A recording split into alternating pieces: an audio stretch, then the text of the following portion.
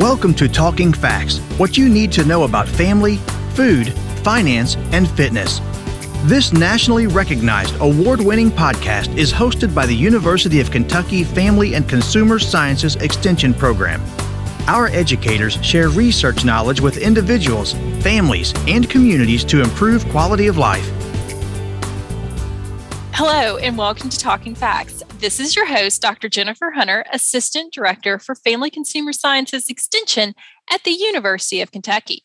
Today, I'm pleased to be joined by Dr. David Weisenhorn, our Senior Extension Specialist for Parenting and Child Development. Welcome, David. Thank you. It's good to be here. All right, today's topic is going to be a good one, especially for all those parents listening out there, of what to do if my child lies. As soon as you said, here's our topic for today, I just kind of laughed. And you know this a little bit about me, David, is I'm a rule follower. If there is a rule, I do it. I have an extremely guilty conscience. So my mom always said growing up that she knew I would not lie, and I wouldn't, but she said that I wouldn't always give the full truth. But if she directly asked the question, she knew whatever I was answering was the truth. That sometimes I just withheld until she asked the specific question that she needed the answer to. And that's very, very true, because I felt like, well, she didn't ask me that, so I don't necessarily need to give her that information, but I would not lie. I've always thought that was funny. And I can see that in my oldest as well, as he kind of has that guilty conscience as well.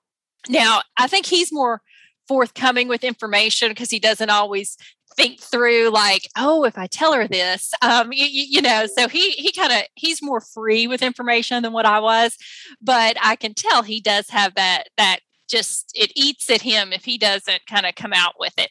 Now, our little girl, she does not, and this is where I'm going to ask, like, are there differences in the types of lies? Because she's a little like, I'll say, have we brushed our teeth this morning? And she'll say, yes, I've brushed my teeth. And sometimes I'm like, has she really brushed her teeth or not? And sometimes I think she just tells me every morning she's brushed her teeth. And there's been a time or two, I know she hasn't brushed her teeth. I don't think she really processes that as a lie. She's just thinking, I don't want to go back upstairs and brush my teeth, right? Yeah, so we got a lot to unpack about lies, and it probably has to deal with more than my childhood and my children. So you kick us off with what do you think our listeners need to know about lies? I'm laughing over here. This is great. I was thinking to myself when you started talking about your first son, I said, man, she needs a liar in her life, right? Like that. I've got two, and I've got very similar to your children. A lot of the topics that I speak on this podcast, and really just in my day-to-day work, are based on the things that I experience in my household. Right. So by no means am I coming without experience in having a child that commonly wants to stretch the truth, if we want to say that. But that's the point of it. And I want to start there, is that it's very common, first of all, for young children to lie. So first of all, the title should be, what should I do when my child? Not because exactly. It's going to happen, right? It's one of those things. And not only is it common for children to lie, heck, it's common for adults to lie. And so understanding why children lie can help us as parents to better handle when they do, right? So one reason that young children lie is because they're beginning to understand the things of the world in a dichotomy, that's this right and wrong. And that oftentimes puts them into one of two categories, which is good or bad. And a lot of times children do not want to see themselves as bad. And so they will oftentimes lie, which is the simple understanding that what they are wanting to do is to be a good person. And so there's a child psychologist by the name of John Piaget. Many of you may have heard this name at least once in your lifetime. And he studied child development, and he proposed that children cannot mentally manipulate information until around the age of 8 or older. So in other words, what he was saying is children do not lie with the intent to mislead or to be mischievous, but rather to avoid punishment or disapproval from their parent. So that's kind of one train of thought. Go ahead. Yeah, well, I was just going to say, I think with our daughter that right there, what you just said, disapproval, she's a pleaser, and she does not want to disappoint anyone. And, even with the brushing of the teeth, sometimes I think she doesn't want to walk back upstairs and brush her teeth. But I also at times think she doesn't want to disappoint me because she knows that the expectation is that she brushes her teeth, that she doesn't want to feel like she didn't meet my expectation. It doesn't want to disappoint me. And there's even been times that I know she's told me she's brushed her teeth and then she's gone back upstairs and brushed them, trying to, without me knowing, quote unquote, because I'm certain she did not want to disappoint me, that she didn't meet the expectation. The parental disapproval is something that really hurts young children. And as a parent, this was really freedom for me to just share what I shared with you. When I gained that knowledge, I have an 8-year-old boy and he lies, it seems like all the time to me. And I can't quite understand why. And I, like you, I have a high expectation of honesty, and I really work my life to do that, to try and be an honest person in all things that I do. And so I want that instilled in my children as well. And so having a child that tells me all sorts of tales can feel frustrating because my fear becomes, I don't want this to become a habit. So if I have parents out there that are hearing this and they have a child that's continually to tell them or stretch the truth or tell them lies, I want to remind them that I think it is the underlying issue of what we're talking about, Jennifer, is that they do not want the parental disapproval. They are working hard to be good. And a matter of fact, last night I had this conversation with my son and I told him, I said, hey, making bad choices doesn't make you bad. And he stopped and he said, what? Really, Dad? And I was like, well, yeah, sure. I said, everybody makes mistakes. Like we oftentimes don't always know what full understanding of what we're choosing to do, but we can make bad choices, but that doesn't inherently make us bad. And I watched him stop and process that for whatever small process he has, the ability he has as well. But it really keyed me into what we're talking about right now. I was like, Piaget was right. Like, imagine that. Yeah, it was awesome. It was my own little home experience. And so that's one set. And we may have listeners listening right now that say, okay, well, that's great, but I don't have an 8-year-old. I've got an 18-year-old. Right. And I was getting ready to ask that question of when we move past, what we call stretching the truth or the white lies or whatever that may be that kind of little kiddos do. When does this become a concern and how do we handle it? And what if it is my 18-year-old? Well, there are two other researchers by the name of Doctors Forehand and Long, and they said that they feel like children's lies typically fall into two categories. They're either a tall tale, which we probably all know what that is. Right? Yeah. The tale is like a typically exaggerated experience that possibly captures what the child wishes would have happened, right? This type of lie oftentimes is a child's inability to tell the difference between their own imagination and what really happened. I like that statement, capturing what the child wishes had happened. Yeah. That's a good statement. For instance, I'll give you an example of that. My son, his best buddy lives 4 or 5 houses down. And so he came running home one day and he was all winded when he got in. I said, everything okay? And he said, Dad, oh gosh, he's like, these people were chasing me. I'm pretty sure they were going to kill me. And I'm like, we don't live in that. We live in a very nice neighborhood. Hardly anybody comes down the street. So this idea of like people chasing him and probably going to kill him was far from the truth. And so one of the things as a parent we can do is try to hear what they're saying and insert some reality back into that statement. It's like, wow, well, I'm glad you ran fast. I'm glad that you felt when you felt scared that you knew what to do. But I said, I doubt anybody's trying to hurt you, buddy. And so that whole idea of just trying to reframe what's happening kind of helps that tall tale piece.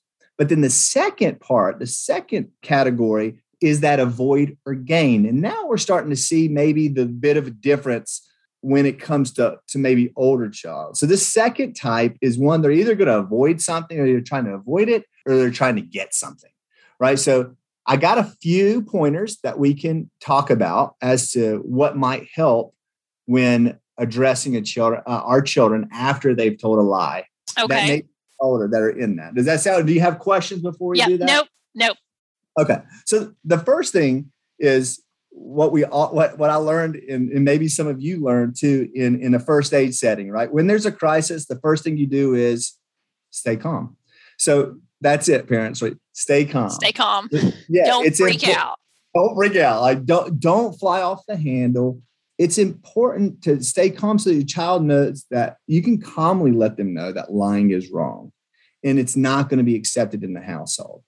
But you want to avoid calling them, avoid calling them a liar. You don't want to shame them too much. Be sure that if you are like me, these explanations can get lengthy. So don't go long. Keep it simple, right? Just let them know, hey, we don't do that. 1 or 2 sentences are usually suffice. And you simply say, hey, telling the truth is important, and that's what we do. So you do that. Second thing, which I kind of jumped the gun on, is to avoid the shaming, right? So it's important that if that child is lying, that they know they already feel shame. They're already feeling shame because they're trying to avoid something. So shame is what they're carrying. So for us to continue to tell them they're a bad kid or don't do that, it furthers that shame and ultimately could damage your relationship. So letting them know you're disappointed in their behavior is appropriate, but do not call him or her a liar. The third thing I would mention is that we should celebrate truth. And I know I've said this on some other things. I had a Catch Your Child Doing Good campaign that I was trying to get started in a lot of households, and just this idea of, instead of pointing out the things that they do wrong, we need to celebrate the things that they do right. Because that's possibly a good point. So much more important, right? A lot of pet owners know this. Like, positive reinforcement with animals is the most appropriate way to train and the quickest way to get them to do the right thing. It's very similar with children. So be aware that when your child tells the truth, celebrate it. Children are more likely to repeat a positively rewarded behavior, and acknowledging the difficulty a child experiences in telling the truth, and express your gratitude or your pride because he or she chose to be honest. And one of the things that you could do there, perhaps, and it's up to the parent to do this, is to maybe reduce the consequence or provide a second try. So I know it's been difficult when I've caught my children and said, hey, listen, I know you did this. And then they came back and said, Dad, I lied. I'm sorry. It's easy for me it would be easy for me to kind of nail them down and double down. Yeah. And just hand it to them. But the reality is once they've acknowledged that, they've come back and honestly confessed it, it could be a really benefit. It could be a big benefit to just say, you want to reinforce the positive behavior that they just demonstrated. Yeah. Even if what they did was wrong, when they tell the truth, sometimes we can reduce the sentence. So that's part of that celebration of truth. The fourth thing I'll share is to be consistent. As with most parenting practices, consistency is a great educator. So handling a child's dishonesty can be difficult and can even provoke a parent to anger, but having a consistent consequence can alleviate emotional response that may get out of control. So thinking through this, parents, prior to the lie, thinking about what consequences are. This is also good in doing this in your home when you talk about what the rules are. If one of those is being honest and telling the truth, then we need to maybe preemptively decide what that consequence would be before it actually happens. And this is good practice when it comes to really most of the things that we expect of our children. If those expectations are clear prior and beforehand, it reduces a lot of that emotional blow-ups that can happen in the threats to ground them for the rest of their life kind of deal. So consistency is key. And then the last thing, and I'm and people are going to be like, oh, they're going to eye roll. I can almost hear them, but it's be the model. We've all lied. We may even tell little white lies from time to time throughout life. Maybe it's simple smudging of our age or stretching the truth on how hard we work to prepare dinner. Yeah. I mean, my daughter may think that I'm 26 years old and that I never get any older. Every year on my birthday, we just celebrate 26 every year. Yeah, absolutely. So telling your child that you too have lied can be helpful by reducing their shame. But more importantly, modeling honesty and avoiding white lies has a major impact on children and can really be beneficial in their attempt to curb lying. Yeah. David, I want to circle back. One thing you said about remaining calm, I've noticed that as we have navigated through the teenage years, and, everybody's teenager is completely different. But that's been one thing that I have constantly told myself of whatever comes out of his mouth, be calm first. To really kind of, no matter how panicked or upset or whatever it may be, is to try and respond calmly first, because that first reaction really, really sticks with them. And when he'll go to activities or whatever, his friends always kind of laugh at this. But, especially if he's in public and there's another group of boys around, kind of when I leave, I kind of always say, don't do anything stupid today, which is really my way of saying, love you, bud. But I'm not going to say that in front of his friends. And he knows that's what it means too, of like, don't do anything stupid today. But also I want it to be like the last thing in his head of, told her I wouldn't do anything stupid today. But I'll tell you a real quick story, because I know we don't want to get too long on these, but he does a lot of camping and backpacking, and he had gone on a backpacking trip. I got a text from him at 12:30 in the morning one time that said, I've done something stupid. And so I was asleep when the text came, and that was it. That was all he said. So then like at 6:00 in the morning, when I see the text, it's probably good that he was out sleeping somewhere else, because it's this panic, that just sets in. So I'm like texting him back at 6 a.m. Well, of course he's asleep, and I had to take a step back long enough to say, okay, he's alive because he texted me. Right. And so now we have and that was when I saw him, and I did get a hold of him on text before I saw him, but I said, I need to know what you did before I find out what you did, and so he came clean, but I felt like I had some time to prepare, because he had sent me that text that the whole time I was saying, whatever it is, you're just going to be calm. You're going to be calm. You're going to be calm. You're going to be calm. Stupid things in your head could just be as long as your leg, right? I mean, exactly. And what he had done was stupid, but it wasn't near what I had dreamed up in my head. So now we have I said, I truly appreciate you texting me to tell me that you had done something stupid. If I do not respond and it is the middle of the night, please follow up with a text that says, I am fine. My friends are fine. No one's in jail. Right. Give me some details, so until I get a hold of you, I'm not just... Well, kudos to staying calm. And that, and that's to a lot of the parents that are listening, that is such a critical piece and difficult. So I will not make it sound as if that is easy. That is not an easy thing to do. Now, I was not calm to my husband. I was like, but to him, it was the calmness that he saw. Behind the scenes, there was no calmness, David. Well, and that calmness can really, the thing about it and why it's so good is it can really reduce the defenses of your child, especially if you have a teenager. One of those things, those resistant pieces, like when I press on you, you naturally press back. That's just kind of what we do naturally. It's the way we're built.